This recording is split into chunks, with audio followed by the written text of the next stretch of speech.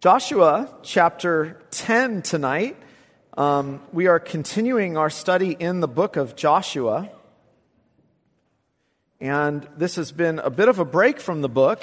You'll remember last time that we considered the sun standing still and that wonderful passage 1 through 15. Now we look at the second half of this chapter, and we'll continue in our study tonight of Joshua chapter 10. Page 219. Let's give our attention tonight to the word of the Lord. These 5 kings fled and hid themselves in the cave at Makkedah. And it was told to Joshua, the 5 kings have been found hidden in the cave at Makkedah.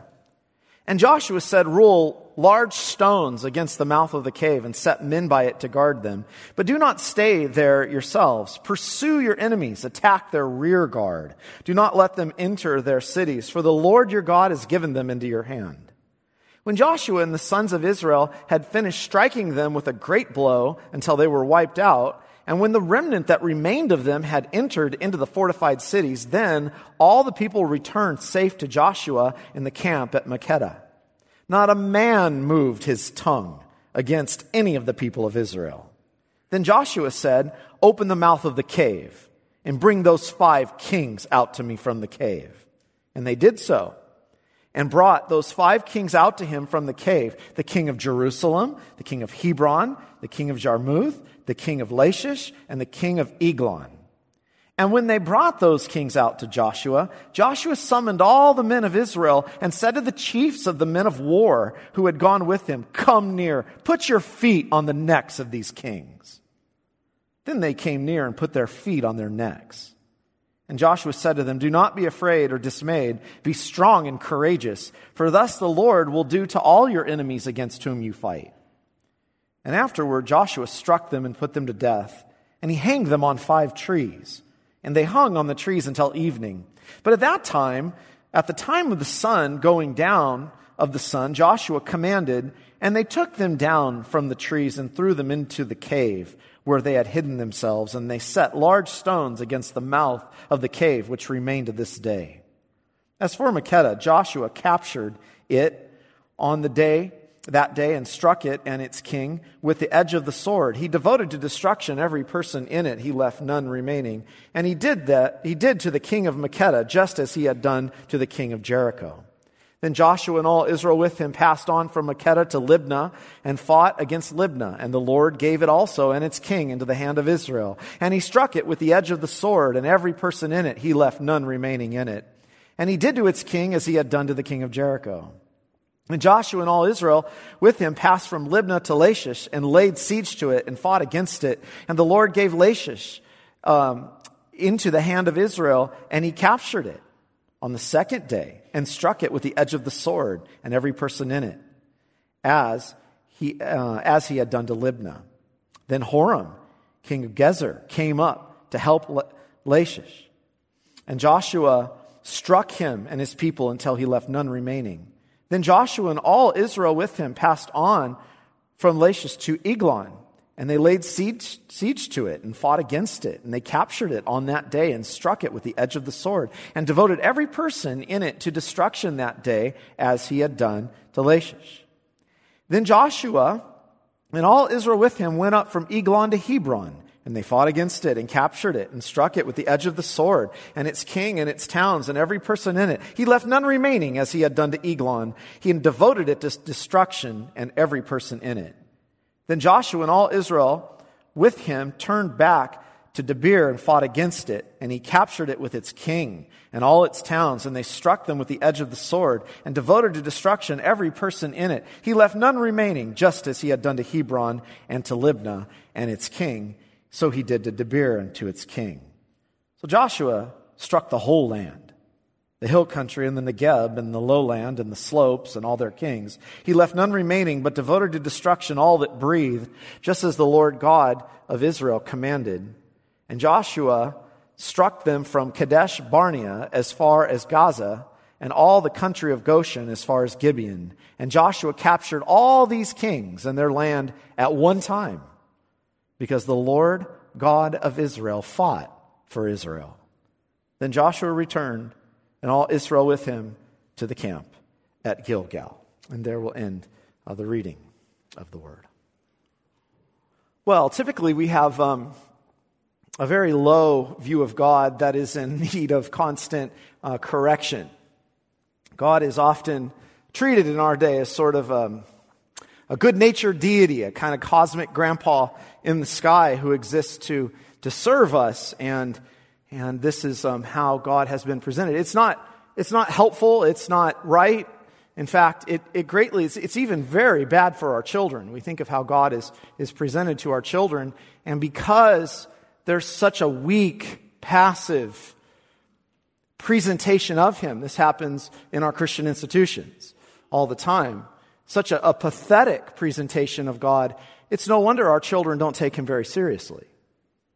It's no wonder that we live in a day where people don't take God seriously. We just see Him with all the language that we understand today of His kindness and His mercy as a God who is weak. We exchange it for a view of weakness. We somehow conclude that because He's so merciful and kind to us, that amounts to a low view of God's power. But that's not how the Scriptures portray Him at all. We constantly need to be corrected as to who God is. And probably part of the defective view of God is because we have left Jesus Himself in the state of humiliation. You think of what Rome does to leave Jesus in crucifixes. They leave Him impaled on the cross in the state of humiliation. And so when we think of Jesus and we think of meekness and we think of kindness and we think of these sort of qualities, we immediately attribute that to passivity and weakness. Well, this is one of the helpful things about studying the Scriptures and looking at the whole picture of the Lord. And one of the things that the Scriptures constantly say to us is that God is a warrior. God is a warrior. You don't want to trifle with. And there needs to be this recapturing today of what Isaiah captured about the Lord when he saw a glimpse of His glory. And the first thing that he did was duck down and cover himself and said, "Woe is me, I'm breaking apart, for I am a man of unclean lips, and I dwell among those with unclean lips." In other words, there was a reverence, there was an awe that this warrior had come near to him. And yes, would cover his sin, and that he can live enjoyment of Him. But even after Moses, when Moses needed this refreshment of this great truth, when after they were in great fear of the Egyptians, all of Israel were fearing the Egyptians. And the Lord kept saying to them, "Stop." Moses kept saying, "Stop. You will see the salvation of your Lord. You'll see the power of your Lord." That as soon as after the sea covered them, that song is something, isn't it? I will sing to the Lord, for He is highly exalted. Both the horse and the driver He has hurled into the sea. The Lord is my strength and my defense. He's become my salvation. He's my God, and I will praise Him. My Father's God, and I will exalt Him. The Lord is a warrior. The Lord is His name. You stretch out your right hand, and the earth swallows your enemies. In your unfailing love, you'll lead the people you've redeemed. In your strength, you'll guide them to your holy dwelling. The nations will hear and tremble. Anguish will grip the people of Philistia. The chiefs of Edom will be terrified. The leaders of Moab will be seized with trembling. The people of Canaan will melt away. Terror and dread will fall on them by the power of your arm. They will be as still as a stone. See, He wanted this great truth constantly set before Israel when they lived in fear of the nations. And they lived in times of great fear of what was happening in the earth. And this is the confidence for us that He wants us to have. This God, who is a warrior, is defending you. And that's the sort of same thing that we're called to live with by faith, as we considered this morning. And so we're looking at certain things, certain truths about God tonight that are captured for us in Joshua chapter 10, that the Lord is a warrior. And we're seeing certain things emphasized for us that will help us to understand His great power, His unmatched power, His kingdom rule and kingdom victory. So those are really the kind of 3 points you could, if you're taking notes, you could write down, is we're looking at sort of His great kingdom power up front, His kingdom rule, and His kingdom victory, so that it would encourage us to have strong faith in the warrior that we are called to follow, and to not live in fear in our times. He's unmatched in power. Last time we considered the first half of Joshua chapter 10. And remember, 5 kingdoms, 5 kings and kingdoms had assembled against Joshua. Against Gibeon, actually, because Gibeon, and remember, Gibeon were warriors. These were not weak men. Gibeon had come and submitted to Israel. They had come and made this covenant. It was a deceptive covenant, but it was a covenant, obviously, that the Lord wanted Israel to uphold. For even Saul, when he messed with Gibeon, the Lord was furious. These Gibeonites, these warriors, were brought under tribute, and they were brought under the reign of Israel. The nations are furious that Israel has plundered their great warriors at the border. They're furious that their great warriors were taken and who had submitted to Joshua. So these great men of Gibeon called to Israel, you remember, and they said, "Help us. 5 nations have come against us. 5 kings have come against us." Remember what the Lord said. "Don't fear. I've delivered them into your hand. Not a man of them will stand against you." Remember what the Lord did in that last section. It was really a fun section to study. It was an amazing section to study because the Lord, He demonstrated His unmatched power. He went after them and chased them on the road. Who did? The Lord. I don't know what that looked like, but it must have been awful. Remember, in Joshua 5, the angel who was the Lord who told Joshua, "Take off your shoes, you're on holy ground." He was the one who had his sword drawn in front of Israel as they went out. This warrior had gone out to level the enemies. And remember what he did. He killed them with a great slaughter. He chased them along the road. He rained down big hailstones from heaven on them. This was an Egypt-like deliverance at the Red Sea. This was a big moment in Joshua. The Lord was doing the killing. The Lord was doing the fighting. And we stopped. And we're mesmerized that it is as the Lord doing the fighting. Who can stand? How scary. The divine warrior had his sword drawn. And then He stopped the sun for them. We looked at all that, the details of that. In other words, all of creation He had. Think of what we considered Hebrews this morning about the heavens and the earth being made by the power of God. All of creation was in His hand. All of creation served to deliver them, and it was a warning to the nations. It was a long day that day. The sun stood still in the midst of heaven, a warning that God even holds the sun and the moon in His hand. Now, look at verse 15. That was the first half. Then Joshua returned, and all Israel with him, to the camp at Gilgal. Story over, right? This narrative is not done. The author here is so captivated by this particular event. Look at the last verse of chapter 10 in verse 43. Then Joshua returned, and all of Israel with him, to the camp at Gilgal. It's the same thing. Verse 15, then Joshua returned, and all Israel with him to the camp at Gilgal. Verse 43, then Joshua returned, and all Israel with him to the camp at Gilgal. What we have here then, in the second half of Joshua 10, is take 2.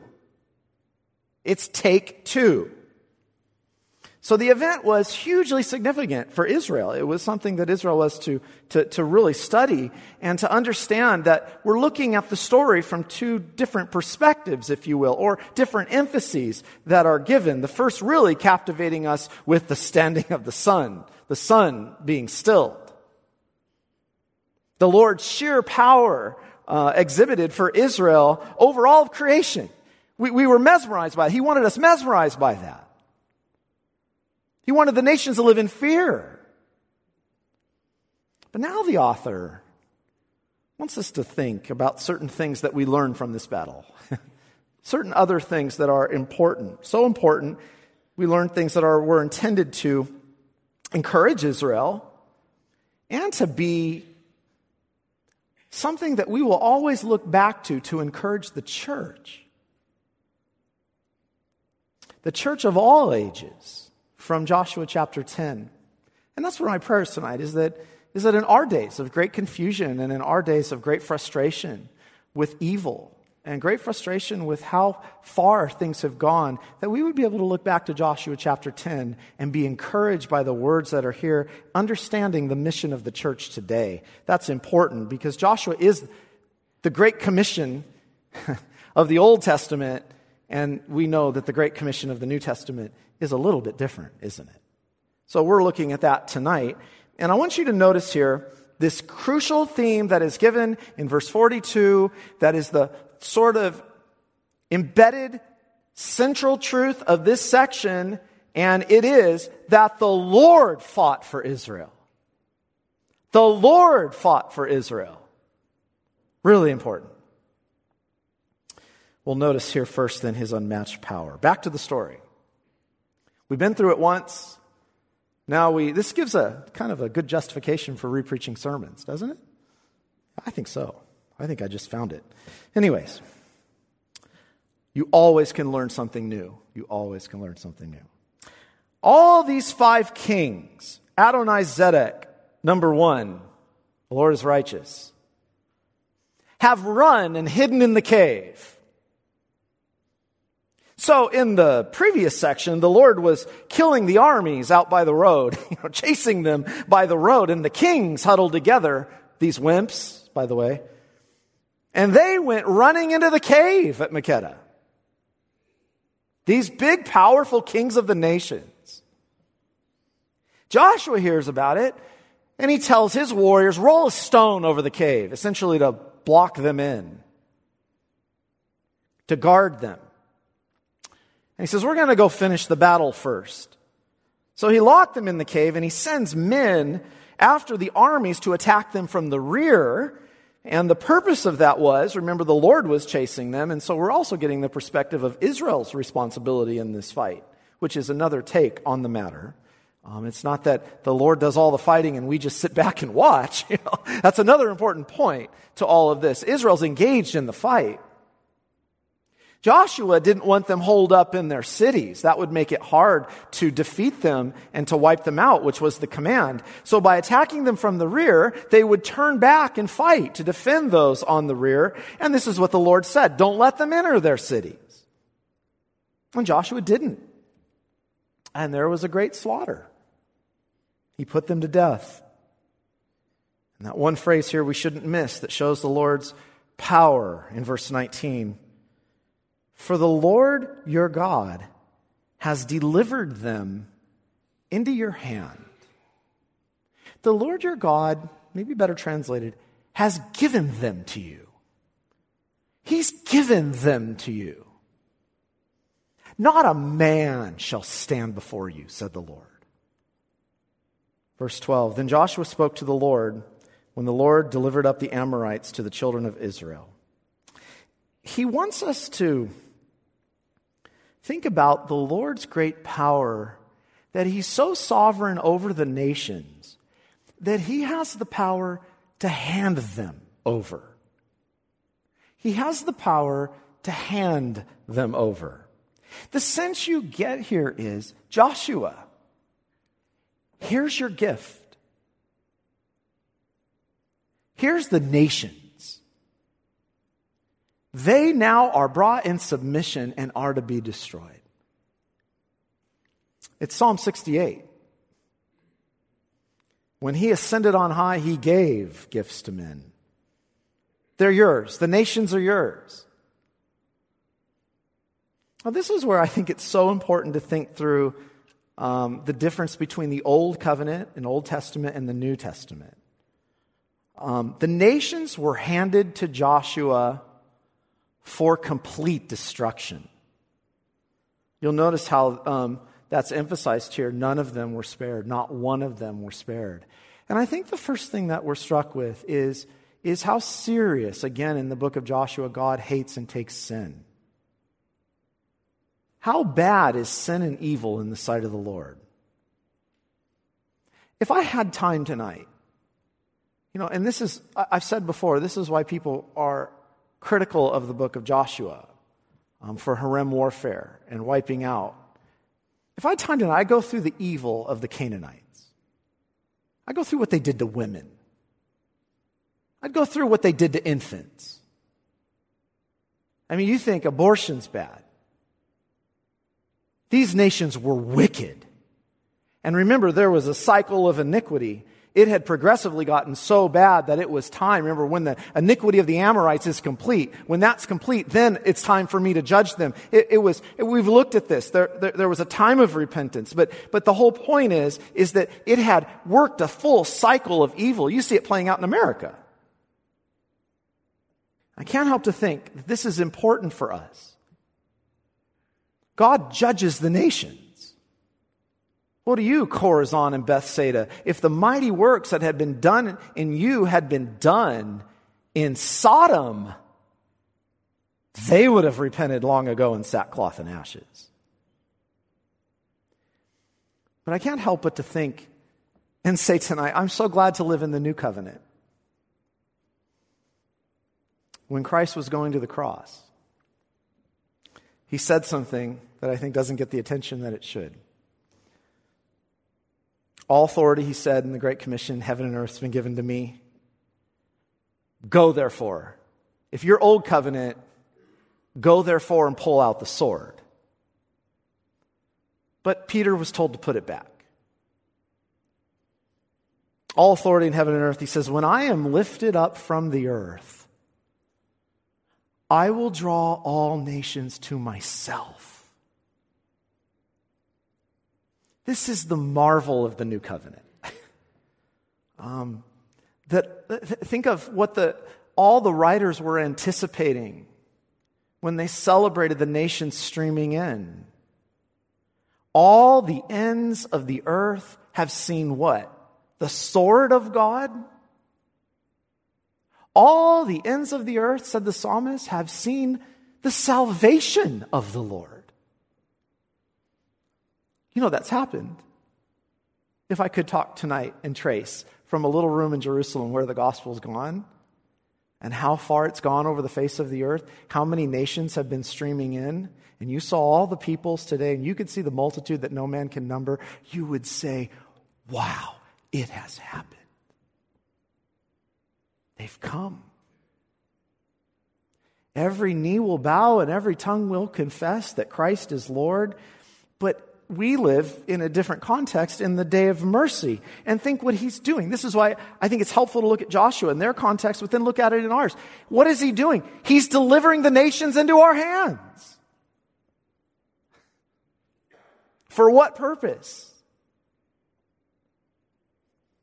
We have little confidence, I think, today in our prayers of the Lord's delivering power of people out of darkness. But do you know that's what he's doing? You know, in any given week in this church, just in this church, any given week, I can look out and see a whole array of visitors from the nations. I mean, America's really an amazing place. It is the nations in one spot. And the Lord's doing it. He's handing them to you. That's his power. And what does he tell us to do? Go and kill with the sword? Disciple them. Baptize them. Teach them all that I've commanded.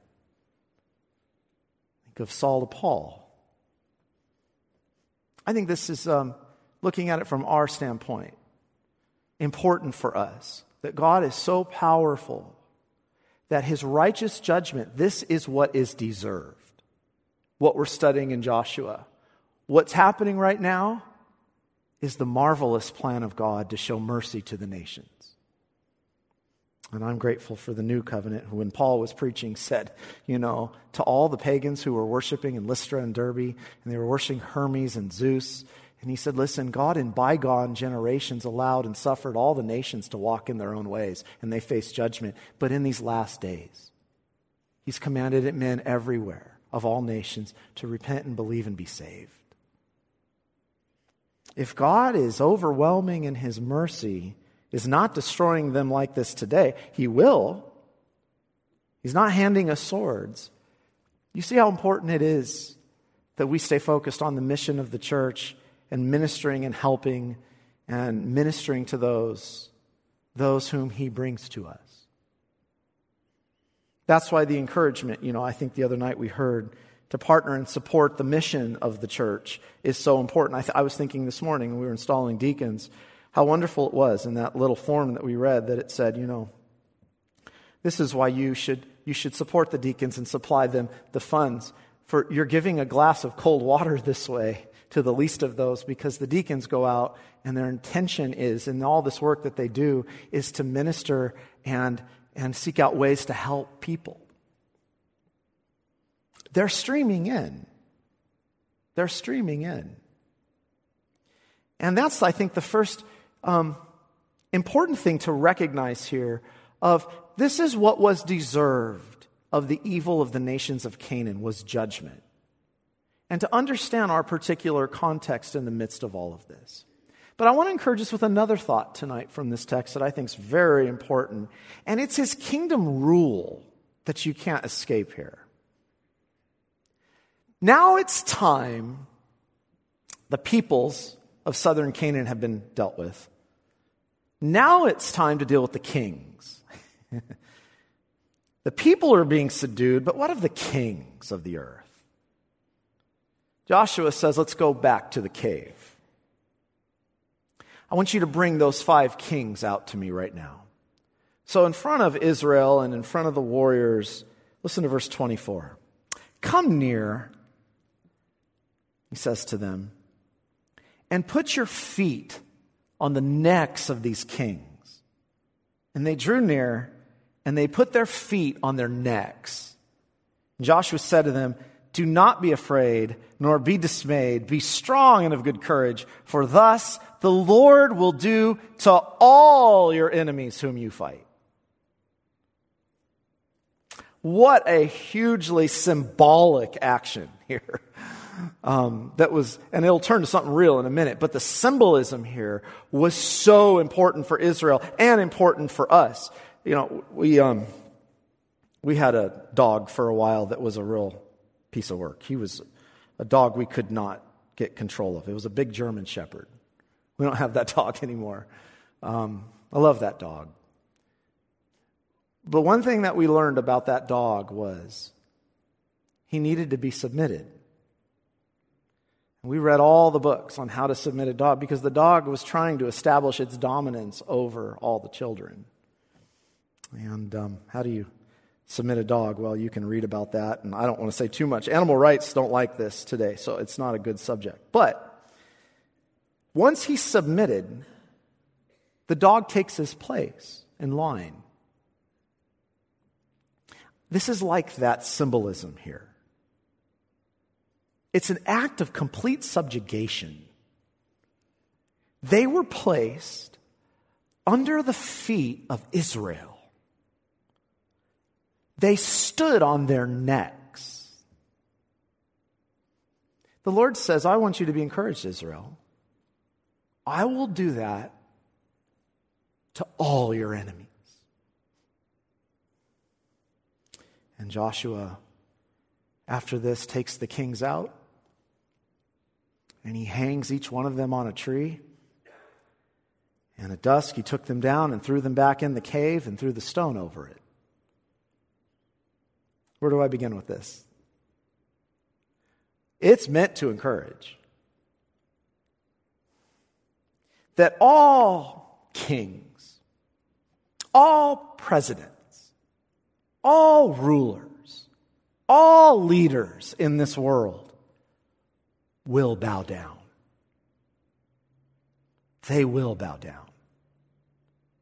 Do they act like that in the day of their strength? I love Dr. Bittner's emphasis the other night, Isaiah 42, that when he was speaking of the servant in Isaiah 42, it moves from Israel to Christ. And I think that's exactly what we need to do here. What was always the promise in the Old Testament of what would happen to the kings of the earth? Kings shall come to the brightness of your rising. And who showed up at his birth? It's an amazing thing that as you read here, you really do see the story of Christ. You really do see Christ in Joshua 10. You see the Messiah. Adonai-Zedek, which means the Lord is righteous, here was a wicked king. Here was a king who acted like he was a righteous king. Here was a king of Jerusalem who paraded himself as righteous, and he was an oppressive man. He was just what Psalm 82 we sung about. You gods who think you're execute justice for the poor and the mercy. Show mercy to them. But the Lord came, and he was the righteous one. Here's what I couldn't get away from thinking about this text this week and looking at the whole story. When the king came, when Jesus came, the king, and Herod the king was on the throne, how did they treat him? What did they do to him? Well, we did what was done here. We hung him on a tree. And we put a large stone over the cave. And yet there's a fundamental difference. Death could not hold this king. These 5 kings in Joshua 10 are still there. They're still in the tomb. Not Jesus. He's the one king where the stone was rolled away. And when he rose triumphant over the grave, what did the apostles proclaim? Psalm 110. Psalm 110. The Lord said to my Lord, sit at my right hand until I make your enemies a footstool for your feet. That warrior in Psalm 10 would be celebrated as every king and every people being put under his feet. This is how the psalm ends. The Lord is at your right hand. He will shatter kings on the day of his wrath. He will execute judgment among the nations, filling them with corpses. He will shatter chiefs over the wide earth. He will drink from the brook by the way. He will therefore lift up his head. You get this picture of a warrior coming down and taking on every king of the earth. And after he's defeated them all, he lifts up his head and he takes a drink. It's over. That's what's captured here. You see the encouragement to the church tonight. There's not a peoples. There is not a king. There is not a nation. There is no nation on the face of the earth that will not bow and be put under the feet of Jesus, the Messiah. That's what 1 Corinthians 15 says. Then comes the end, when he delivers the kingdom to God, the Father, after destroying every rule and every authority and every power. For he must reign until he has put all his enemies under his feet. It's 1 Corinthians 15. The last enemy to be destroyed is death. He's even putting death under his feet. Your deaths. Never happen again. For God has put all things in subjection under his feet. But when it says all things are put in subjection, it's plain that that he is expected who put all things in subjection under him. When all things are subjected to him, then the Son himself will also be subjected to him who put all things in subjection under him, that God may be all in all. That's happening in full on Judgment Day. And I think this is important for us today. For what reason tonight? It's because we live in fear today of rulers and of powers and of kings and of governments. I've said this before, every single kingdom is going to fall. Every single kingdom throughout history has fallen. Which one has always stood? The United States is falling before you, slowly as it may be. It's falling. It's fallen. It's Babylon. Fallen. They will all bow to Christ. That's what we say in our Heidelberg. Our eternal King who rules and governs us by his word and spirit, who defends and preserves us in the redemption he obtained for us. It's Psalm 2, beloved. Now therefore, you kings, be wise. Be warned, you rulers of the earth. Serve the Lord with fear. Celebrate his rule with trembling. Kiss the Son, or he'll be angry, and you will perish in the way, for his wrath can flare up in a moment. Blessed are those who take refuge in him. See what they needed to hear? Do you see what Israel needed to hear? We need to hear it today. Our warrior will do this to all of our enemies. And the thing is again in the new covenant, we live in a great day of mercy, don't we? Today he subdues them which way? Like those kings who came to Jesus at his birth and bowed down and presented to him frankincense, incense, and myrrh. He subdued them with salvation. And that is something we should pray for. I think it would be marvel to test you to say, have you prayed for your president's salvation? Or have you criticized him left and right? He needs it. One final point. I know I'm getting long, so really short. Joshua wants us finally captivated with the Lord's kingdom victory. So notice this, his kingdom power, his kingdom rule, his kingdom victory. The rest of the chapter all has a formula to it. It's very simple. Ending with their destruction, it says he lists a nation and he says all their full destruction as it was done to the king of Jericho. And he repeats this little formula here. It's a sweeping conquest to the southern Canaan. Southern Canaan is conquested. The conquest has happened to southern Canaan in chapter 10. And verse 40 says, Joshua conquered all the land, the mountain country, the south, the lowland, and the wilderness, the slopes, and all their kins. He left nothing remaining, but destroyed all that breathes, as the Lord God of Israel had commanded. And it ends by saying that Joshua took all of it at one time. It happened fast. Why? Because the Lord God fought for Israel. I think the ending note here is important for us to remember that in all that's happening, beloved, and in all the struggle and in all the discouragement living in this world, the world is the Lord's. Everything therein. He established it upon the seas and the waters. It's all his. But the important truth for us to remember today is this. The battle belongs to him. In his timing, in his way, in his wisdom when we don't understand it.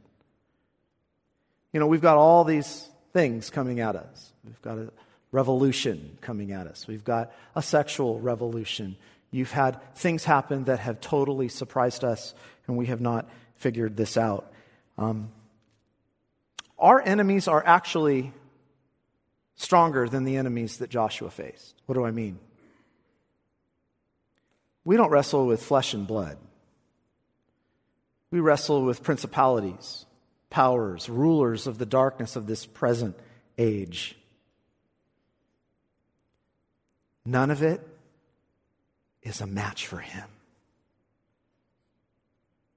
You see? None of it. He could stop the revolution tomorrow if he wants.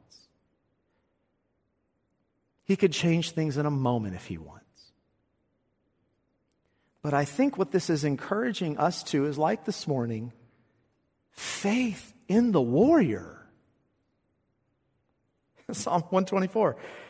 If it had not been that the Lord was on our side, let Israel now say, if it had not been that the Lord was on our side when people rose up against us, then they would have swallowed us up alive. When their anger was kindled against us, then the flood would have swept us away. The torrent would have gone over us. Then over us would have gone the raging waters. Blessed be the Lord who has not given us as prey to their teeth.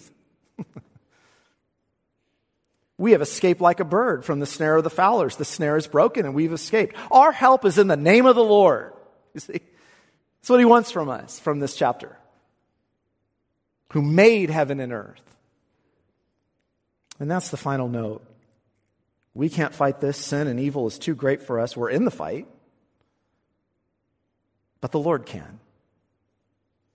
And he will ultimately cleanse the land forever. Do you understand? That's what the new heavens and the new earth is all about. That's what Joshua is telling us. He will cleanse the land forever. And there will be no more evil. He will wipe evildoers off the face of the earth. We sang that this morning from a psalm. Demolish the wicked. That ultimately will happen. That's what the new heavens and the new earth is all about. You will have no more of this. The wicked will be gone. But today's a day of mercy. Today's a day of salvation. And the Lord is a warrior. I close with this. When you open up the end of Revelation, he's not riding on a donkey. Then I saw heaven open, and behold, a white horse. And the one on it is called Faithful and True. And in righteousness he judges and makes war. His eyes are like a flame of fire, and on his head are many diadems, and he has a name written that no one knows but himself. He is clothed in a robe dipped in blood, and the name by which he is called is the Word of God. And all the armies of heaven, arrayed in fine linen, white and pure, were following him on white horses. From his mouth comes a sharp sword with which to strike down the nations. And he will rule them with a rod of iron. He will tread the winepress of the fury of the wrath of God, the Almighty. On his robe and on his thigh he has a name written, King of Kings and Lord of Lords. That's what the church needs recovered today. A view of Jesus like this. Who we're serving, who the warrior is, how powerful he is, and that he will win the battle. And so we continue on, hating sin, hating rebellion, loving righteousness, looking to the Son of God, and praying that today the nations would be brought to his feet in salvation, in mercy. Be encouraged, beloved. The battle belongs to the Lord. The battle has always belonged to the Lord. Let's pray. Lord, thank you for encouraging us in your great power and in your kingdom rule, and in the victory that is accomplished through the Son of God. He's not entombed. He broke out of there. And today, all nations, all peoples, as he has been raised and seated, are being put under his feet. May we be a people who have confidence in our warrior king. And pray, Lord, that the nations would come in, and those whom you hand and bring in this little place, that they, Lord, would be ministered the ministry of righteousness, and that we would have hearts for the lost, recognizing how great a day the new covenant is. In Jesus' name we pray. Amen.